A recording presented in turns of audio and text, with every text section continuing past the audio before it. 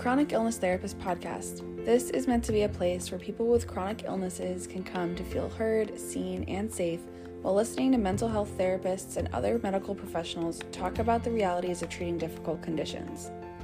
This might be a new concept for you, one in which you never have to worry about someone inferring that it's all in your head. We dive deep into the human side of treating complex medical conditions and help you find professionals that leave you feeling hopeful for the future. I hope you love what you learn here, and please consider leaving a review or sharing this podcast with someone you love.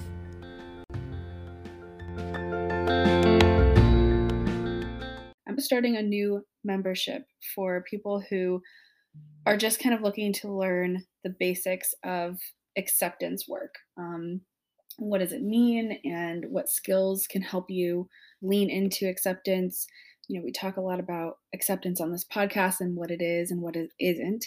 So I won't repeat that all here. But if you'd like to sign up for this membership, I'm still kind of figuring out exactly what it's going to entail, but I know it will at least have videos, training videos, and a transcription with each video, as well as some worksheets when applicable. And eventually the goal is to have a community where people can chat with each other and kind of like a Facebook group, but I don't think it'll be on Facebook. I think it'll be on a different platform. So I'll keep you updated on that. If you're interested in learning more about that as I learn more about it and exactly what it's going to be, then sign up for the email list, and the link will be in the show notes. And I won't spam you with lots of emails, but just updates about what's going on in the membership and what it all entails. So thanks.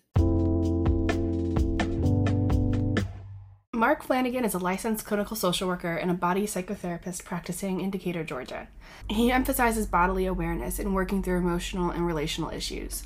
He holds a master's in anthropology from Georgia State, an MPH and MSW from the University of Georgia, and a bachelor's from the University of Notre Dame. He worked for 7 years as the oncology social worker for Piedmont Cancer Center in Fayetteville. During this time, he helped adult cancer patients with barriers to receiving care, and he served as psychological chair for Piedmont's Cancer Committee.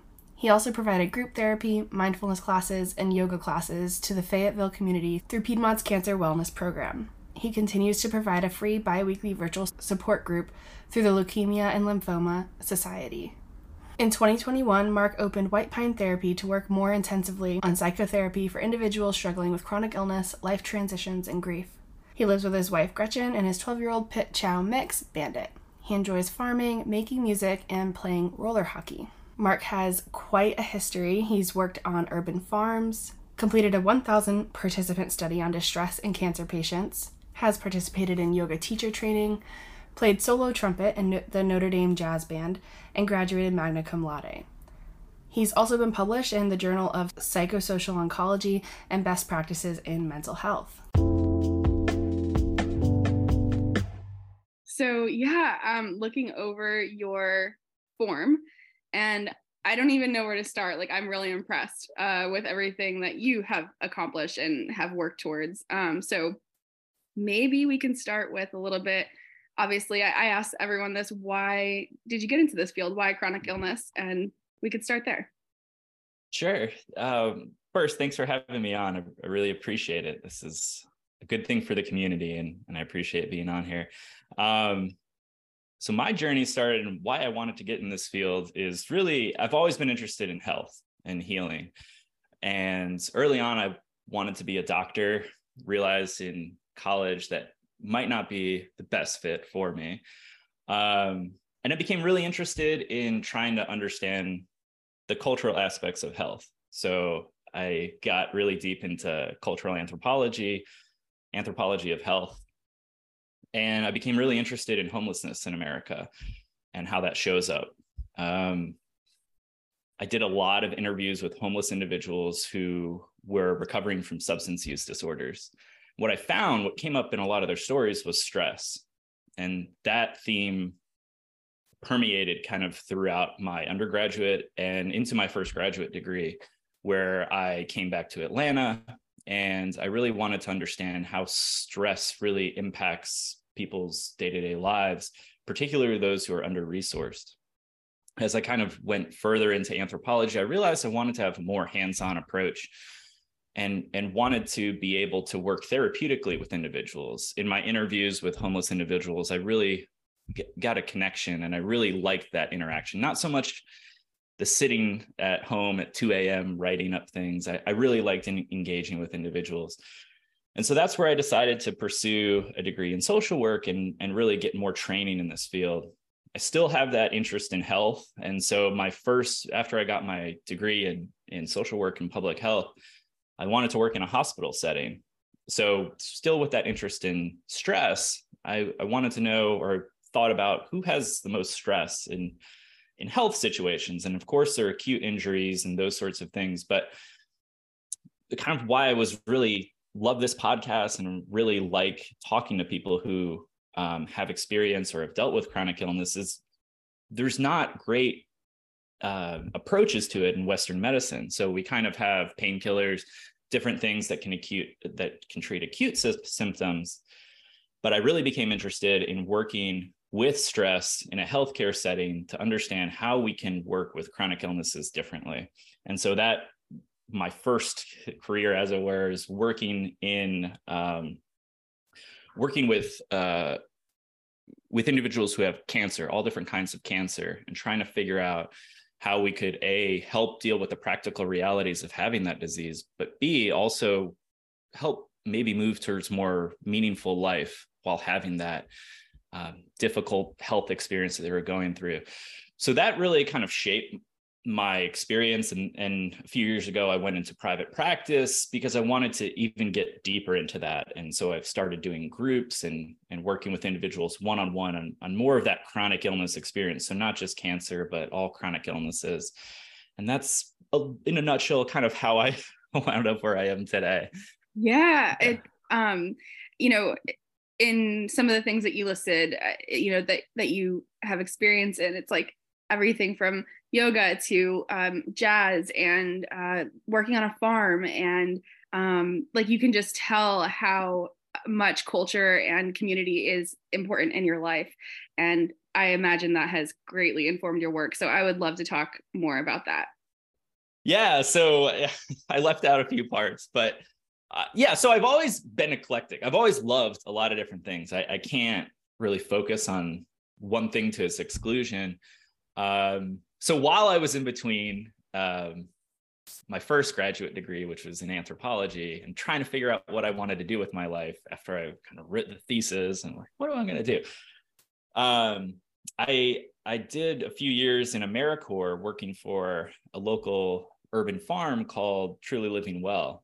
And it was in that process where I really kind of made that transition to social work and working with individuals more in kind of an intensive process. So Truly Living Well, they're based in Atlanta. But when I joined them, they had this program called the Urban Growers Program. And so what they would do is take under-resourced individuals, or they would invite them to come apply to their program to try to learn more practical skills about how to kind of, first of all, have some amount of physical discipline in going through the day, but also giving you tangible skills to kind of go out into the world.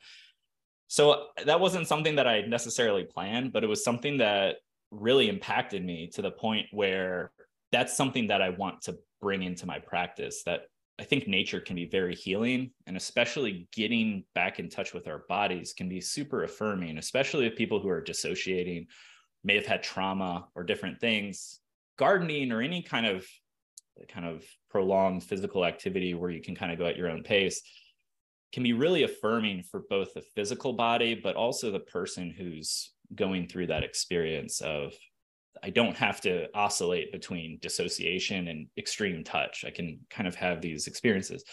So I really love, like, gardening and farming became this really impactful thing for me. And the fact that it has this built-in feature of, it's not just a hobby, you also get food at the end of it, brings a lot of metaphors for life. And so that, along with, being able to engage with people and what they are interested in, is something that I want to do maybe 10 years from now, have a farm, right, where people can come. So that's kind of my dream. But that definitely informs kind of it kind of shaped, right? So I've always had this interest. I've always wanted to be in a field where it could help people, but I didn't know exactly what that looks like. And so farming, to some extent, music has helped me kind of fine tune and see what it is that I really enjoy, and can see where I can help others in that sphere.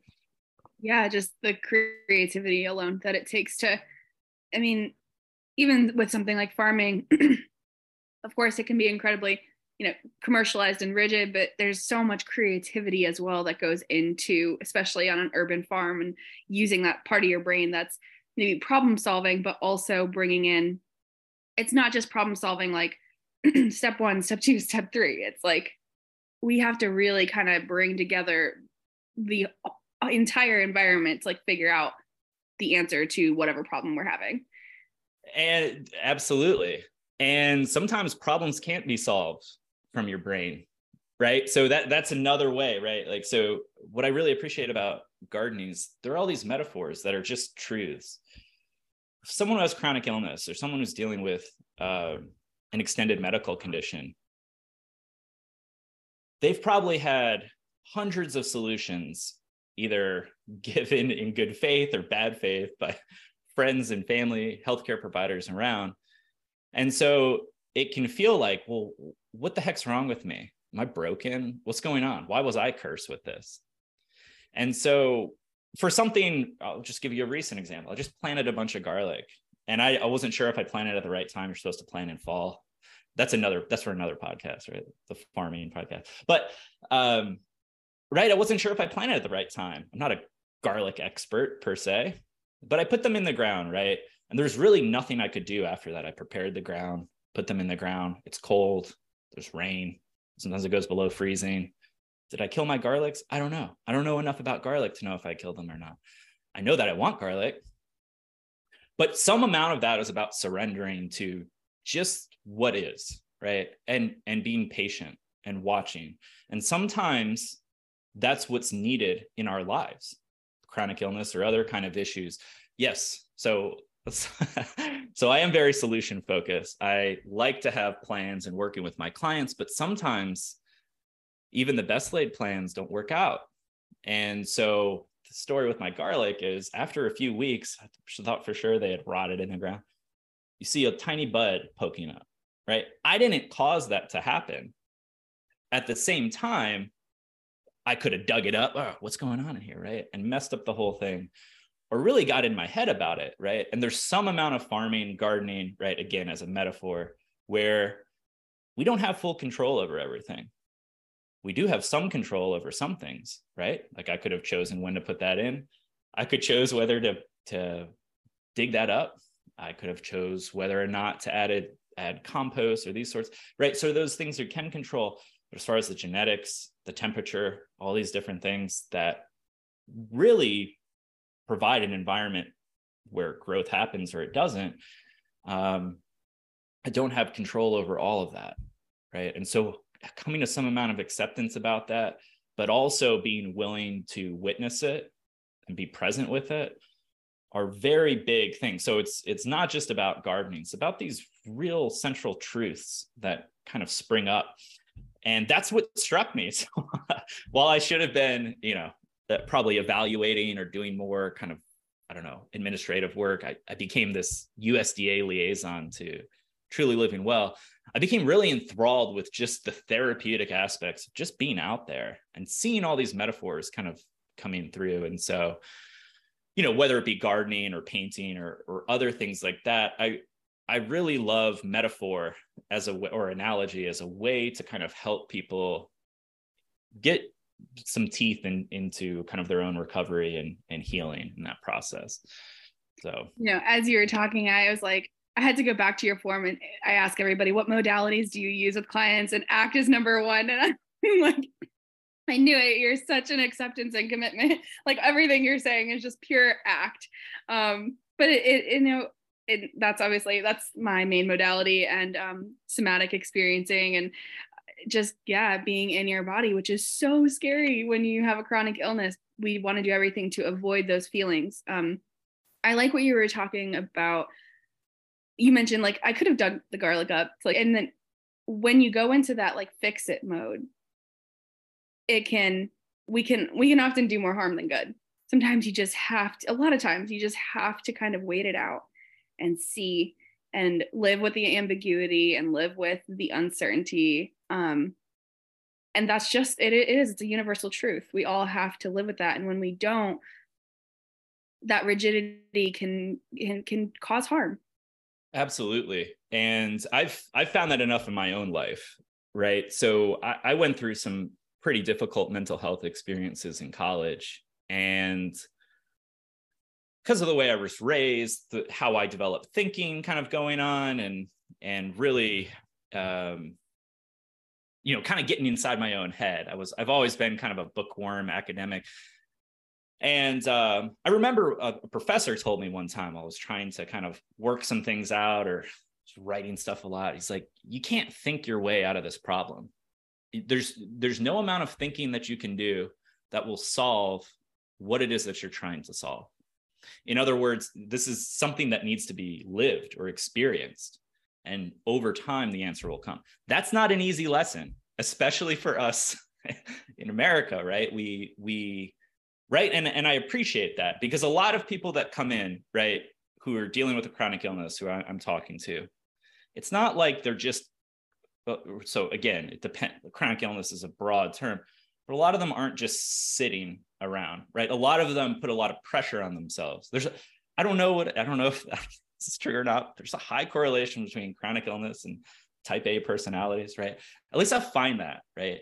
Where there's a lot of guilt put on the self of, why can't I figure this out? Why am I not better?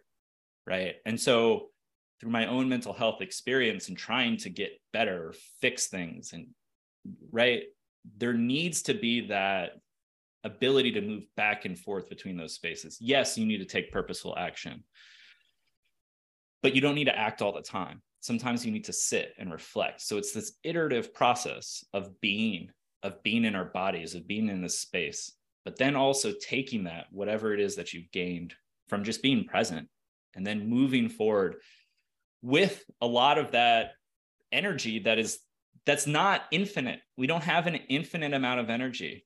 I think my wife's uncle called them life coins, right? We have a certain amount of life coins we can spend each day. We don't have an infinite amount. You can't, like, once you're out of that, your effectiveness and your ability to kind of work through issues in life drastically diminishes. And so a lot of my work with chronic illness patients, it's not about solving the chronic illness, because I tell them, I'm not an expert in your illness. I certainly am not. I'm not even an expert in your experience. You are, right? But what I can say is that if you slow down a bit, right, and we prioritize calming your central nervous system, we then have the opportunity to act with purpose, right? And so if you're struggling to get something done, if you're struggling to move forward in life, how do you start?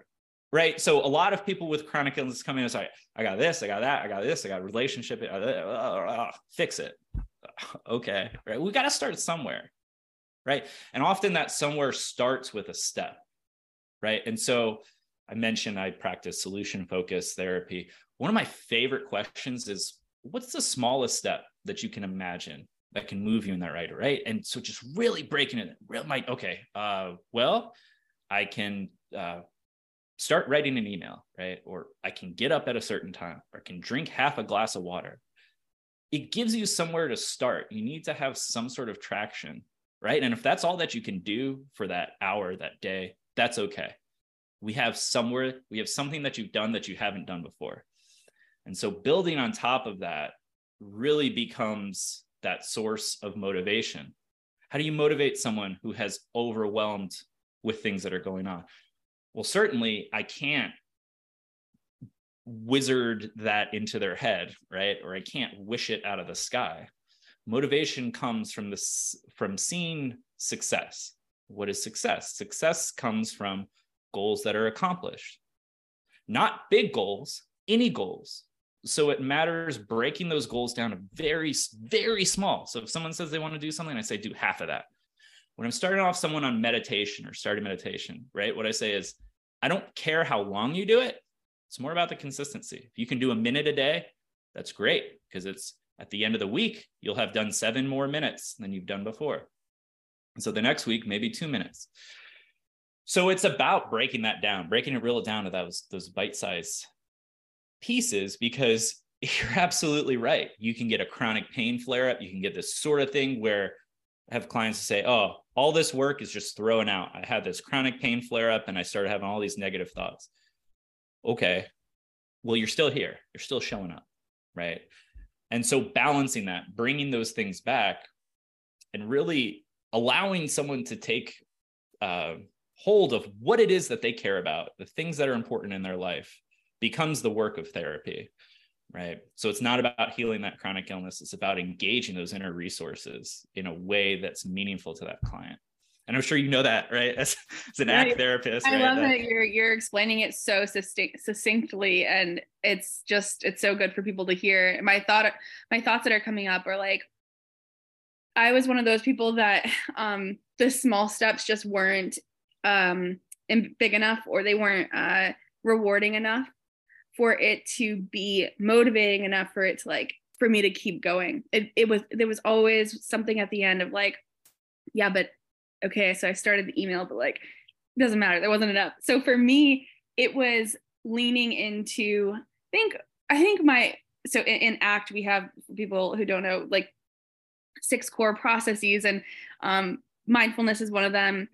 Yourself as context, like kind of the noticing part of you, the part that notices things, and values. Values was probably the biggest thing for me. Acceptance and values. And so it was if I couldn't accomplish the whole goal, none of it mattered.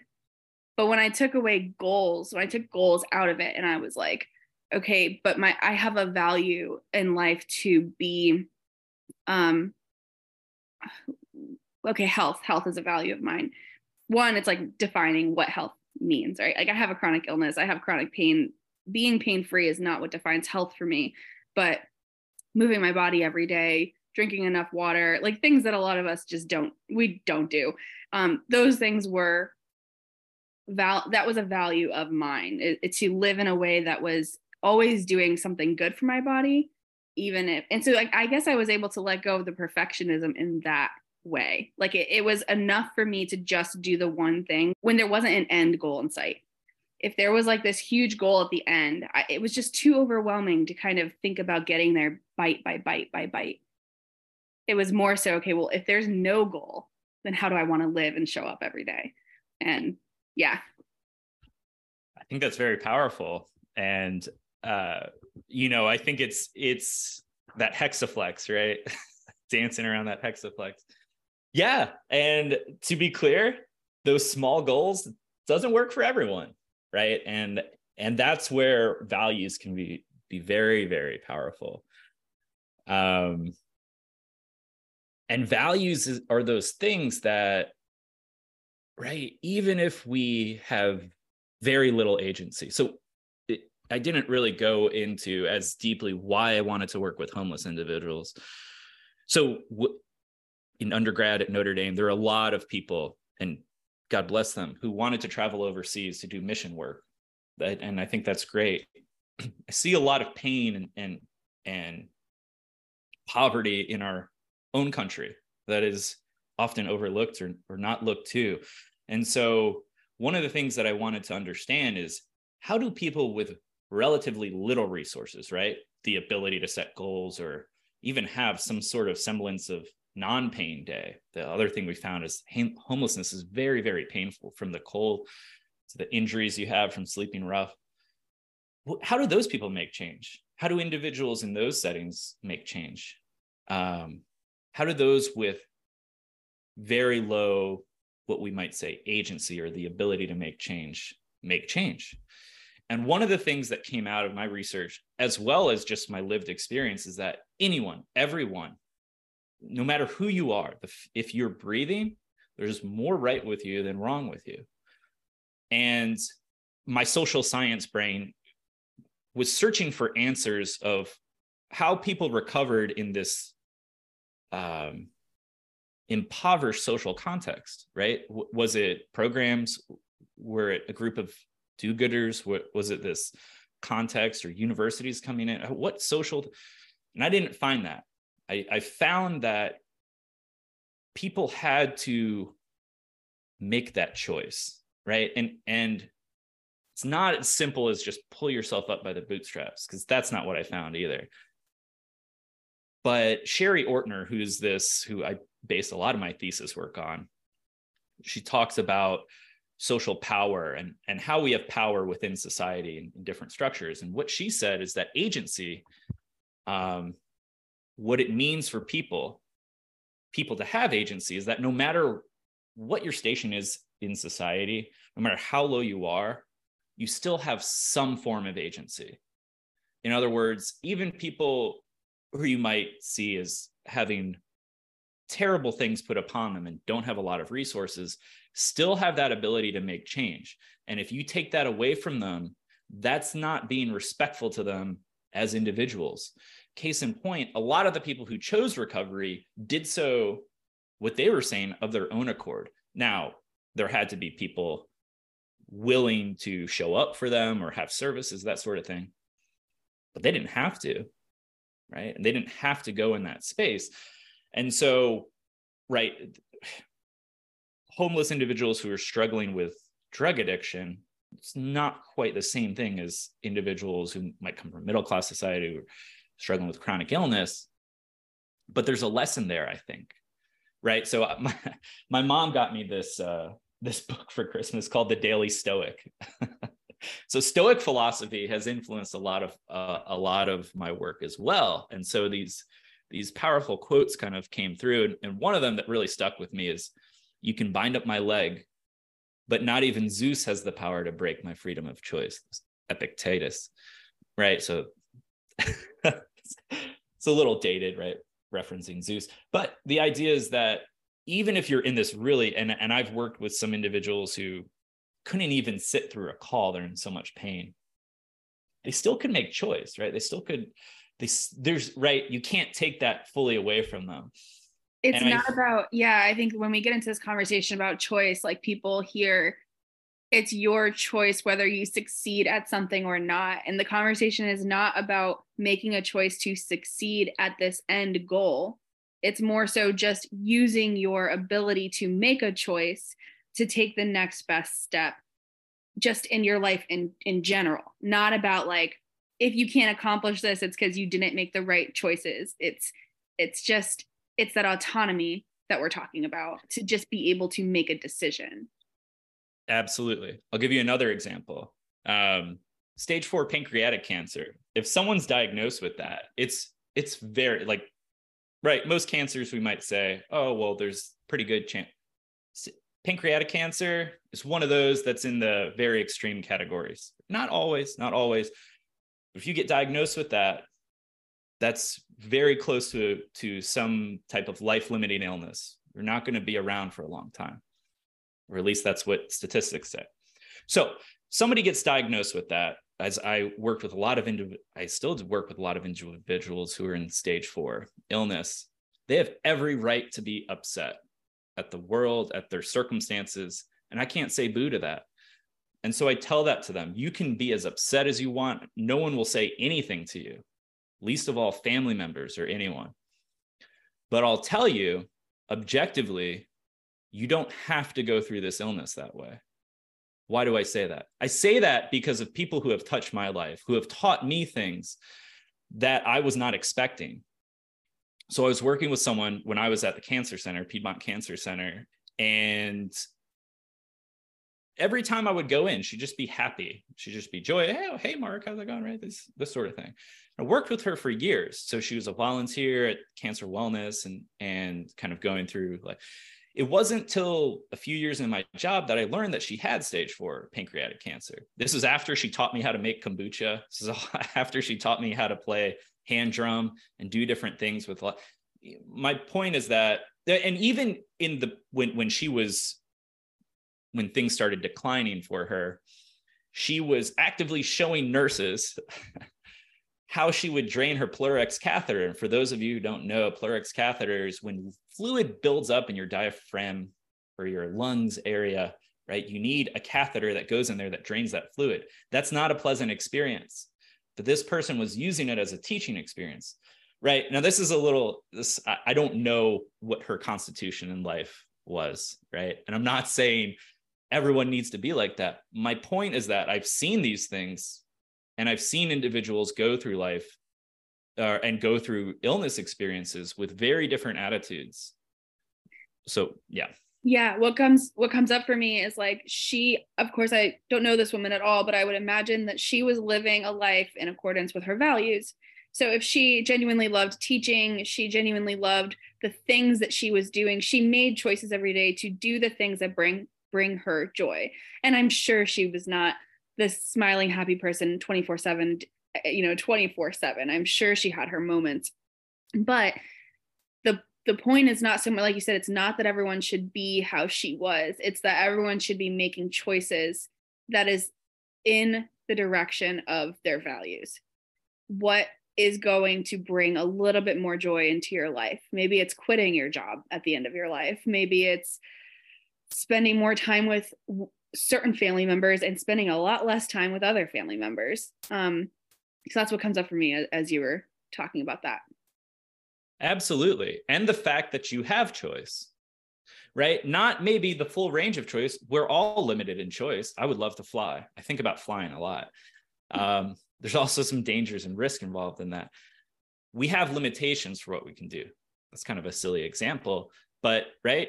Individuals who might want to, this is what I hear with chronic pain. I'd love to just walk around my neighborhood, right? Well, and if we talk about solution focused work, well, what would an ideal life look like? Well, if I could walk around my neighborhood, okay, right? And that's where we need to go back to that hexaflex. What are the limitations on what you can and cannot do? And you're absolutely right that this does not preclude that life is painful or that you'll experience sadness. It's not at all, right? It's not some kind of magical shield against all the negativity in the world. Far from it. It's about looking at that negativity, looking at the challenges very soberly and saying, I'm moving ahead regardless. Which comes with, this is like the awareness piece, being willing to feel those difficult feelings and then support yourself through them. Not so much like, okay, I feel this way, but I'm going to pretend I don't and push through. That's a really good recipe for resentment and fatigue and burnout.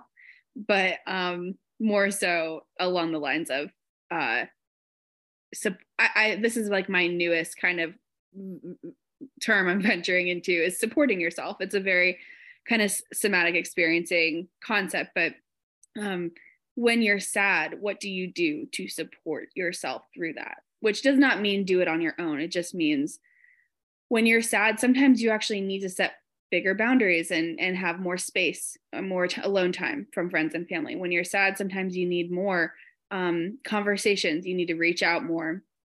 This was years ago, sometime in undergrad. And I remember it was like a day after just like crying and it was like one of those intense kind of crying spells where all my clients are like, I don't want to feel my feelings because the floodgates are going to open. And I'm like, yep, I know, been there. And I remember it was so simple, but it gets to the end of the day, I'm like, I didn't drink like any water today. And I'm like, I've been crying out all of my salt and tears like all day, and I have not replenished at all. And so I drank a glass of water. And then after that, it was like, okay, every time I need to feel my feelings and it's going to be a floodgate kind of day, I need to have water at the start of it. And that was like one of the first things I started to do to take care of my emotions and support myself through that. It sounds so simple, but it was really powerful.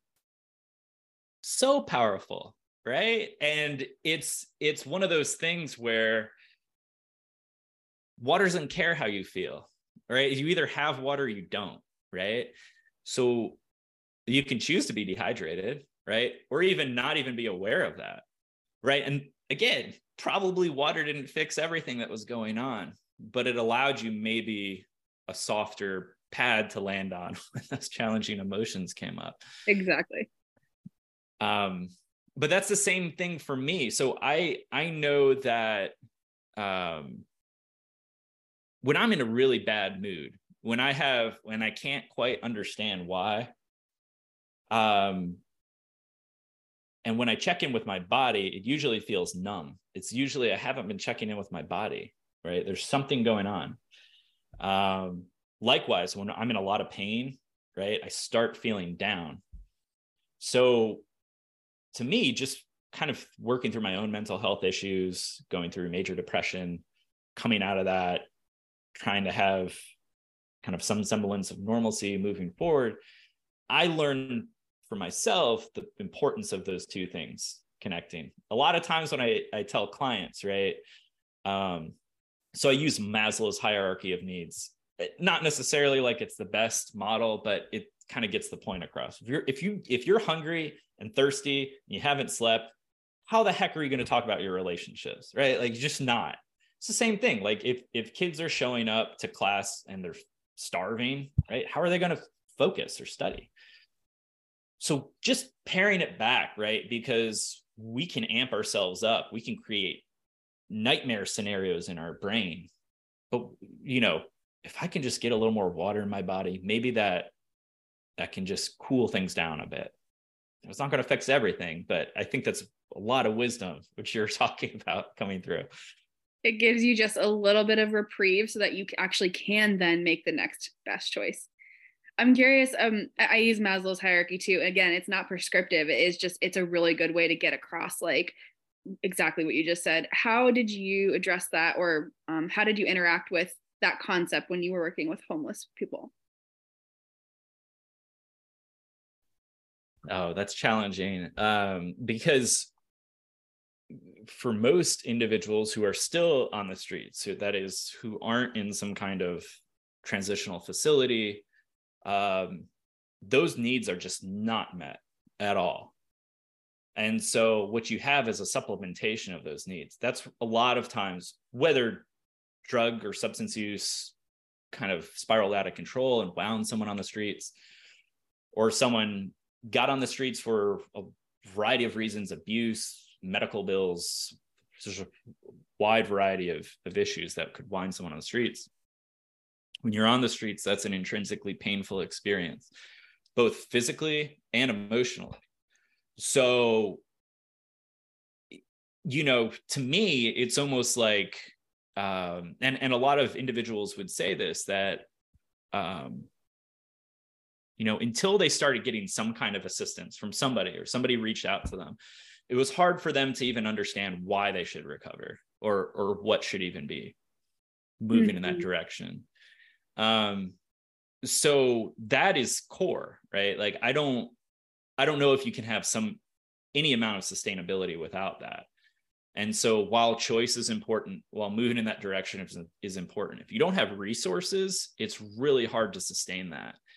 So those are insights that I kind of, use with a lot of individuals and clients that I work with now, is that if you're not taking care, okay, you didn't sleep at all last night, we shouldn't even meet today, right? What are you going to remember?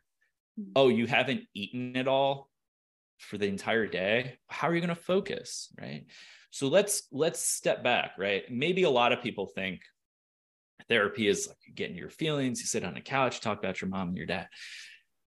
I don't necessarily see that. I see it as working up those, right, in a rough way, working up those hierarchy of needs. If you can take care of yourself, right, be surprised about what a regular bedtime can do for people if you can get to sleep.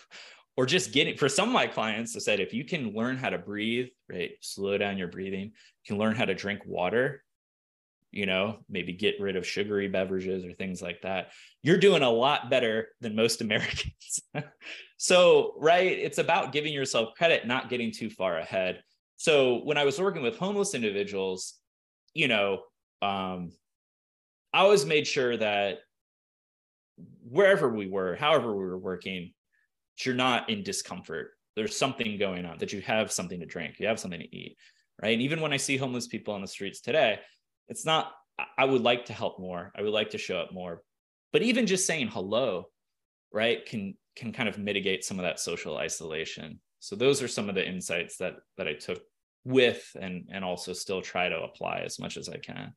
Yeah. Really important. And you might not have the answer to this, 'cause I'm not sure what all the scope was of the work you did, but is there anything that you gleaned about community within the unhoused and how they interact with each other and how they support one another, and even like viewing Maslow's hierarchy of needs like solely in the homeless community?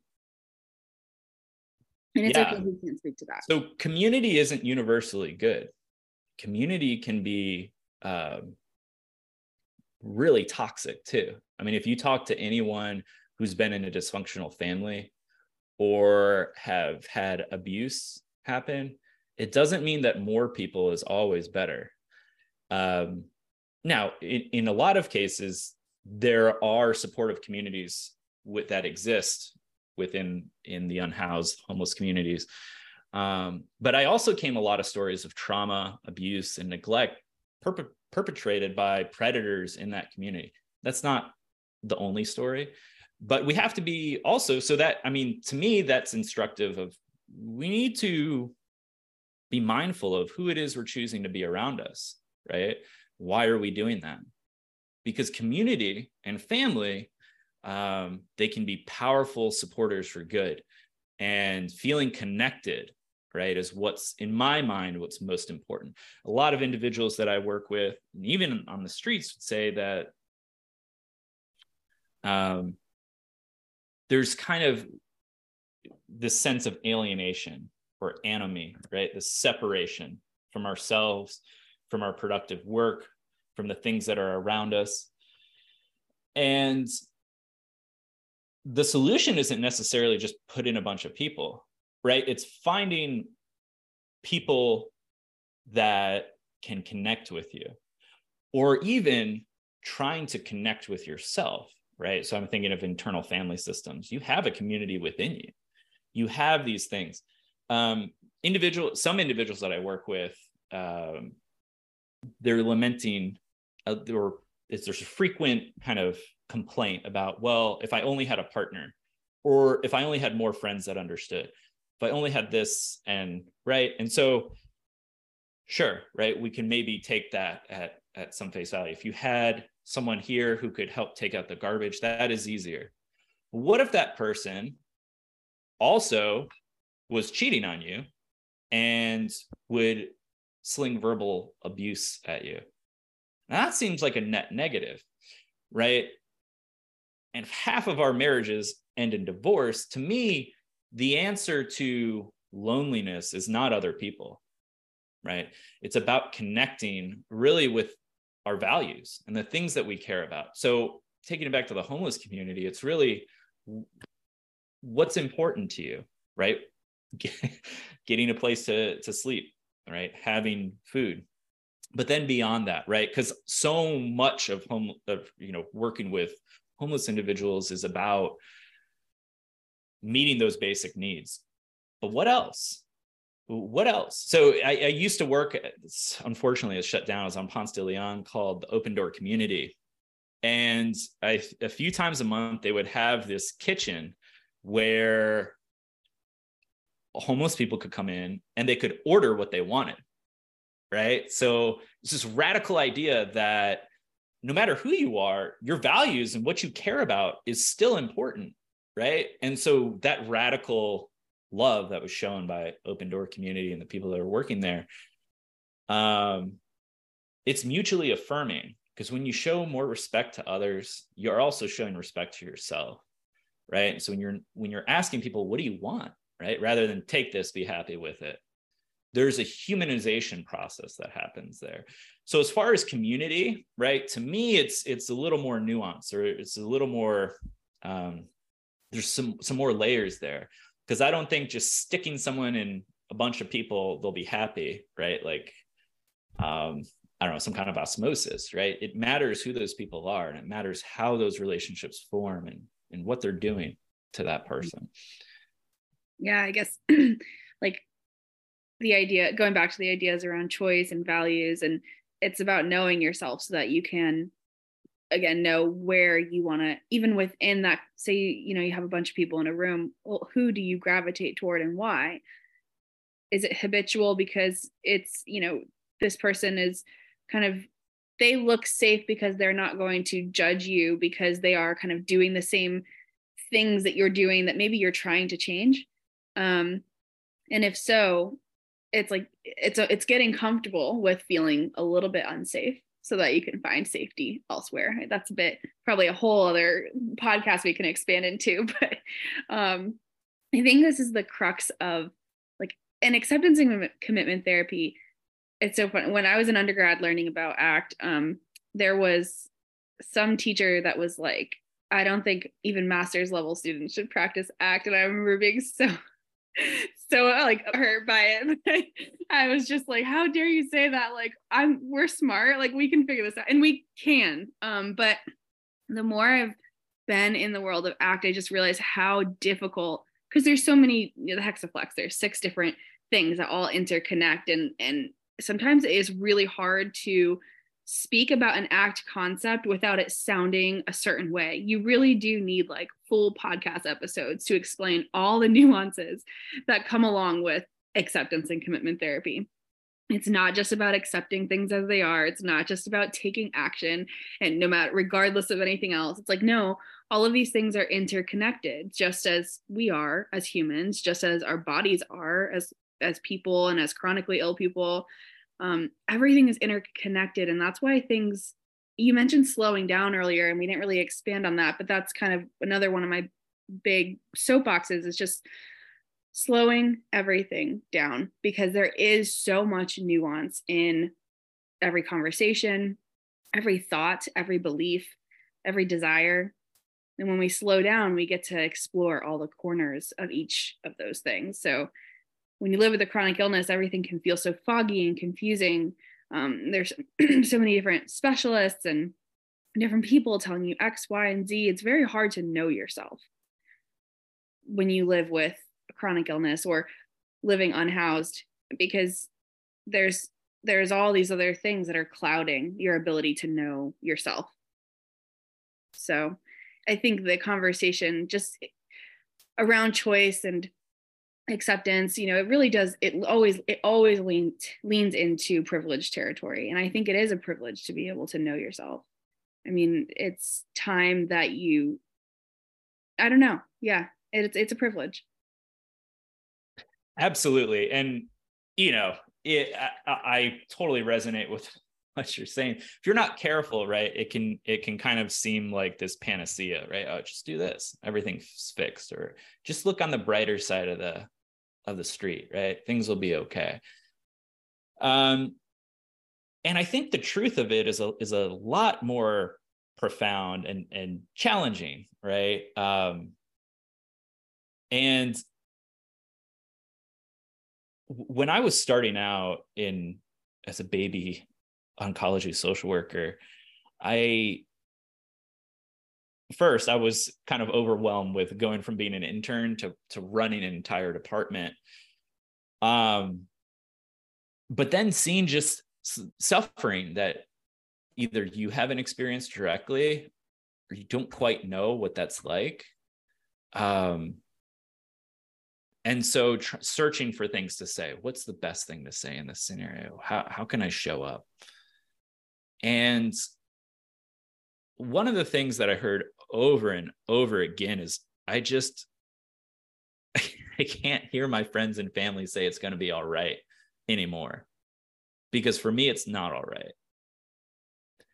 And absolutely talking about knowing yourself, or going on some kind of monastic retreat, or right, having these ideas where I can just sit back and understand my everything and slow things down. To me, what's more important is being present to whatever ability that you can, because all these things that we're talking about, right? What kind of community do I like? Where do I want to go? What's my pain? How is it showing up in my body? Even the description of pain, it has this connotation of this negative thing rather than intense sensation, right? And so to me, slowing down or ministering or being present is maybe a better way of talking about that. I remember this one individual who was a little bit younger than me, who came in. He had stage 4 lung cancer, and he showed me a photo on his phone, and I couldn't recognize it. I wasn't sure what he was showing me. And he said, those are all lesions. Those are all tumors. And it looked like a cheetah spots all over his lung. And I honestly had no idea what to say. What could I say that could comfort this individual who's younger than me, but will be dying imminently? And all I could say is, I'm so sorry. That is awful. And being present, just experiencing that with him is maybe the only thing I could have offered him.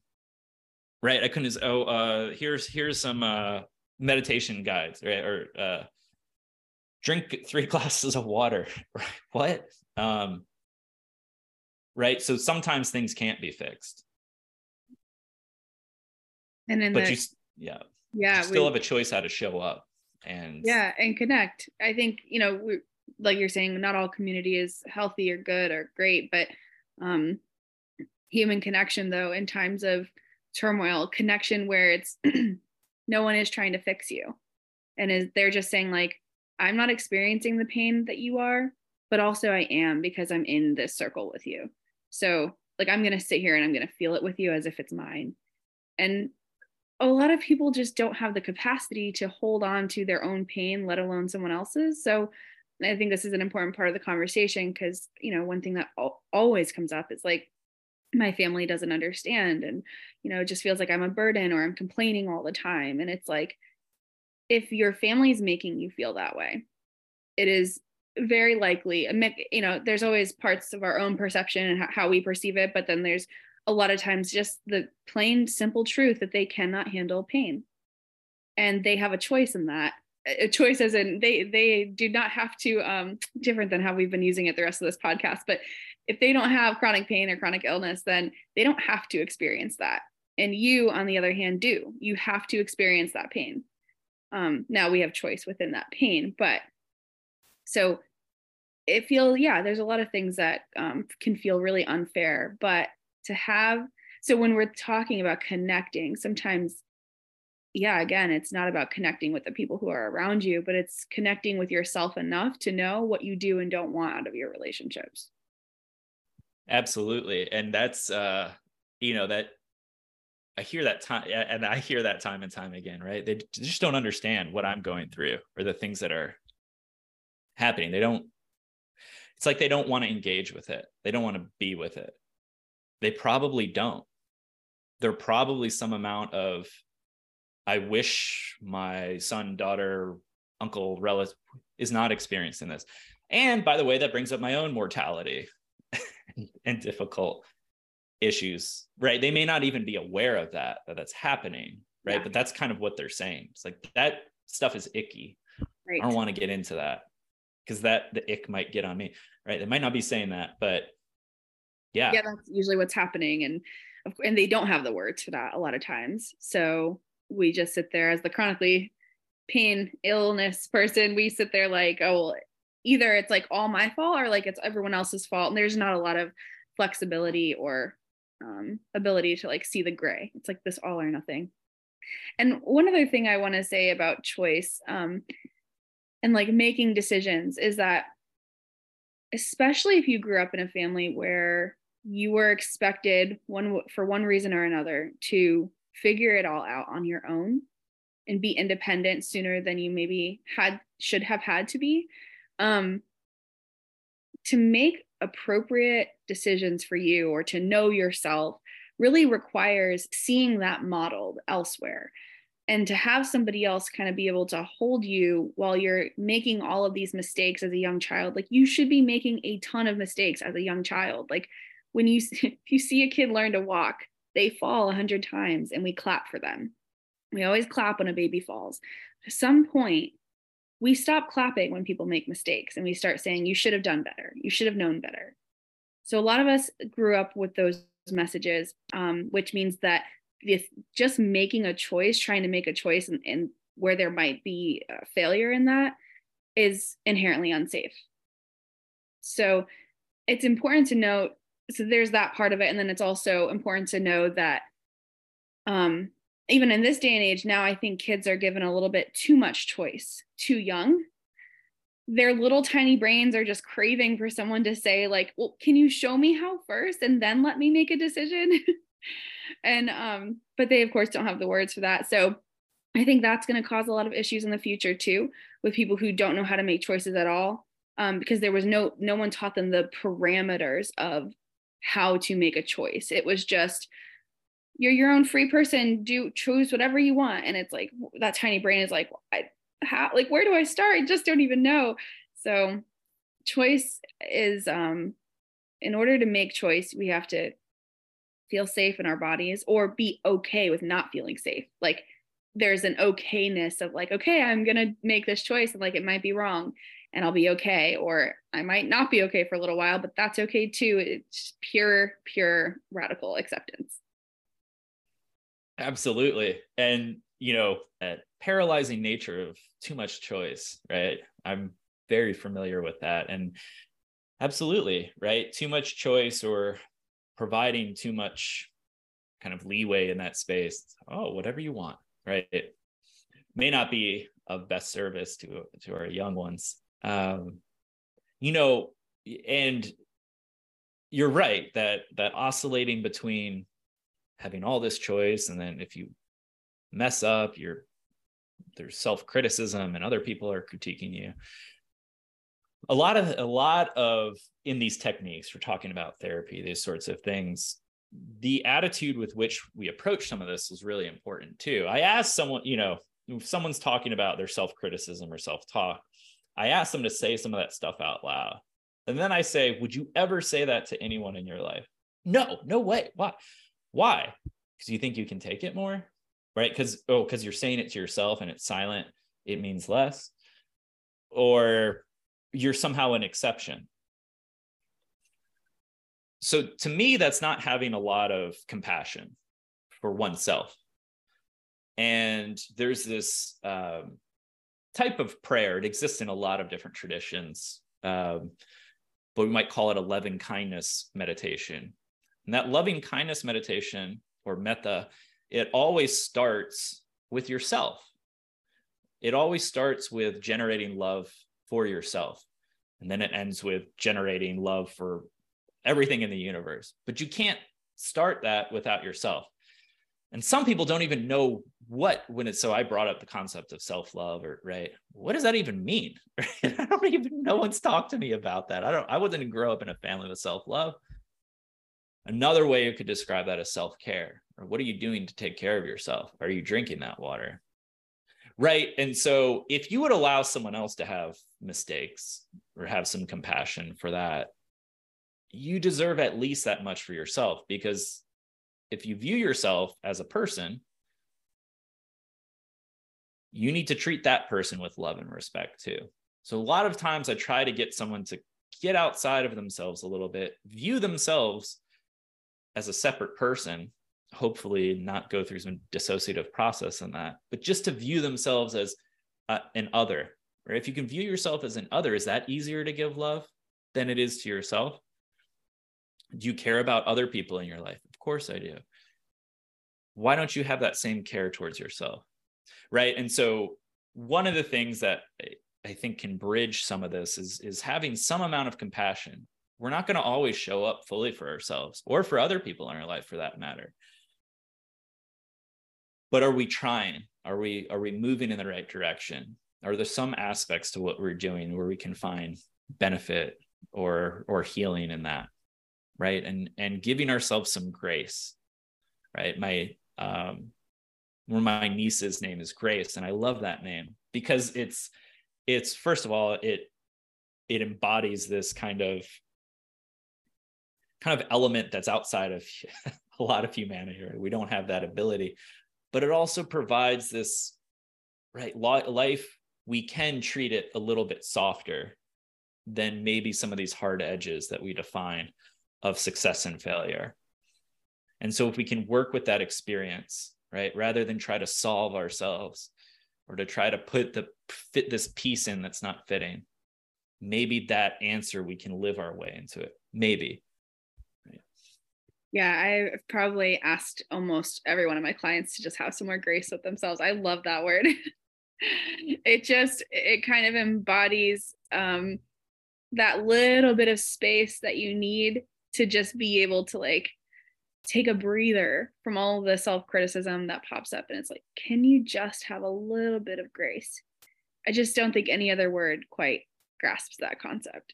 And I will say, I think I have a bit of a different like thought on, I find that the people who are super, super self-critical, while they might not ever say that thing out loud to someone else, often are thinking those super critical things about other people too, because there's overall a lack of ability for flexibility, for mistakes. Again, for some reason or another, mistakes were deemed dangerous in childhood, whether it was because emotional, like love was taken away when you made a mistake, or hyper criticism, and so it's really difficult, I think, to have any bit of patience for your own mistakes or for others.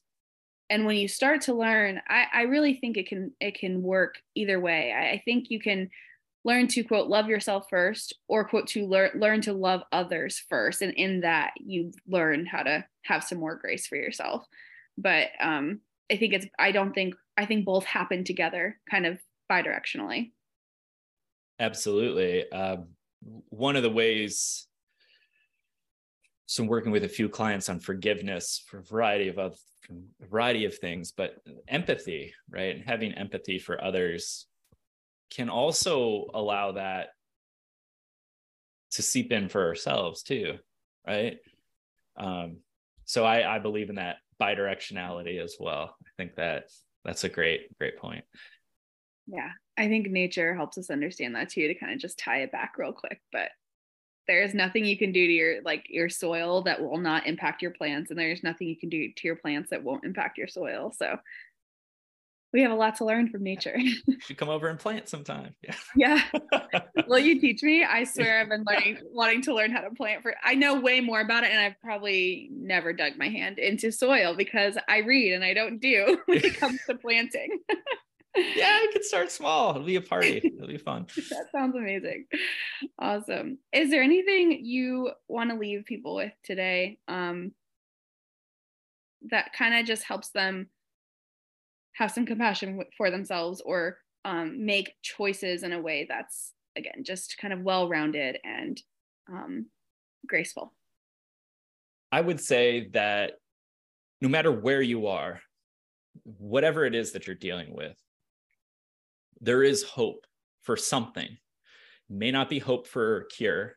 It may not be hope that everything goes back to the way that it was, but there can be hope for perhaps lessening of symptoms. There can be hope for what it is that's tomorrow. There can be hope eternally for things to be different, even if individuals are in later stages of life or have a life-limiting illness. There can be a hope for a meaningful end.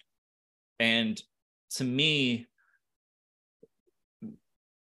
whatever it is that we're going through, as I said before, as long as you're breathing, there's hope. There's that ability, even if you don't see it, right? Because hope isn't an emotion. It's just the idea that there's a possibility that things could change. And if you think that, then there's something to work with. And I would say start there. So wherever that is, start there. You're not comparing, right? And the other thing that I would say is stay the heck off social media, unless you're right, trying to find a job on LinkedIn or doing these sorts of things. I would say stay off. What I mean by that is don't compare yourself to the outsides of others. Don't compare your inside to the outside of others. You're doing just fine where you're at. And even if that place is not great right now, all that we can compare that to is where you were yesterday. And to me, that's much more meaningful, much more important than what people that you may talk to tangentially pictures or posts. Stay off social media and start small. Start where it is that you are, and there can be hope there. And I think the last thing I'd like to add to that is basically, if you aren't doing as good today as you were yesterday, things are cyclical. Nature will teach you this too. Things do not happen linearly. So we're not necessarily comparing, and trying to always be better. Sometimes you're going to be a little worse, and that's just a part of the process of growing. So I thank you so much for everything that you talked about today. I think this was a really great conversation. I'm excited to put it out there. I appreciate that, Destiny. I appreciate you for hosting this. This has been great. It's been a lot of fun for me. Awesome. So thank you. If you learned something new today, consider writing it down in your phone notes or journal and make that new neural pathway light up. Better yet, I'd love to hear from you. Send me a DM on Instagram, email me, or leave a voice memo for us to play on the next show.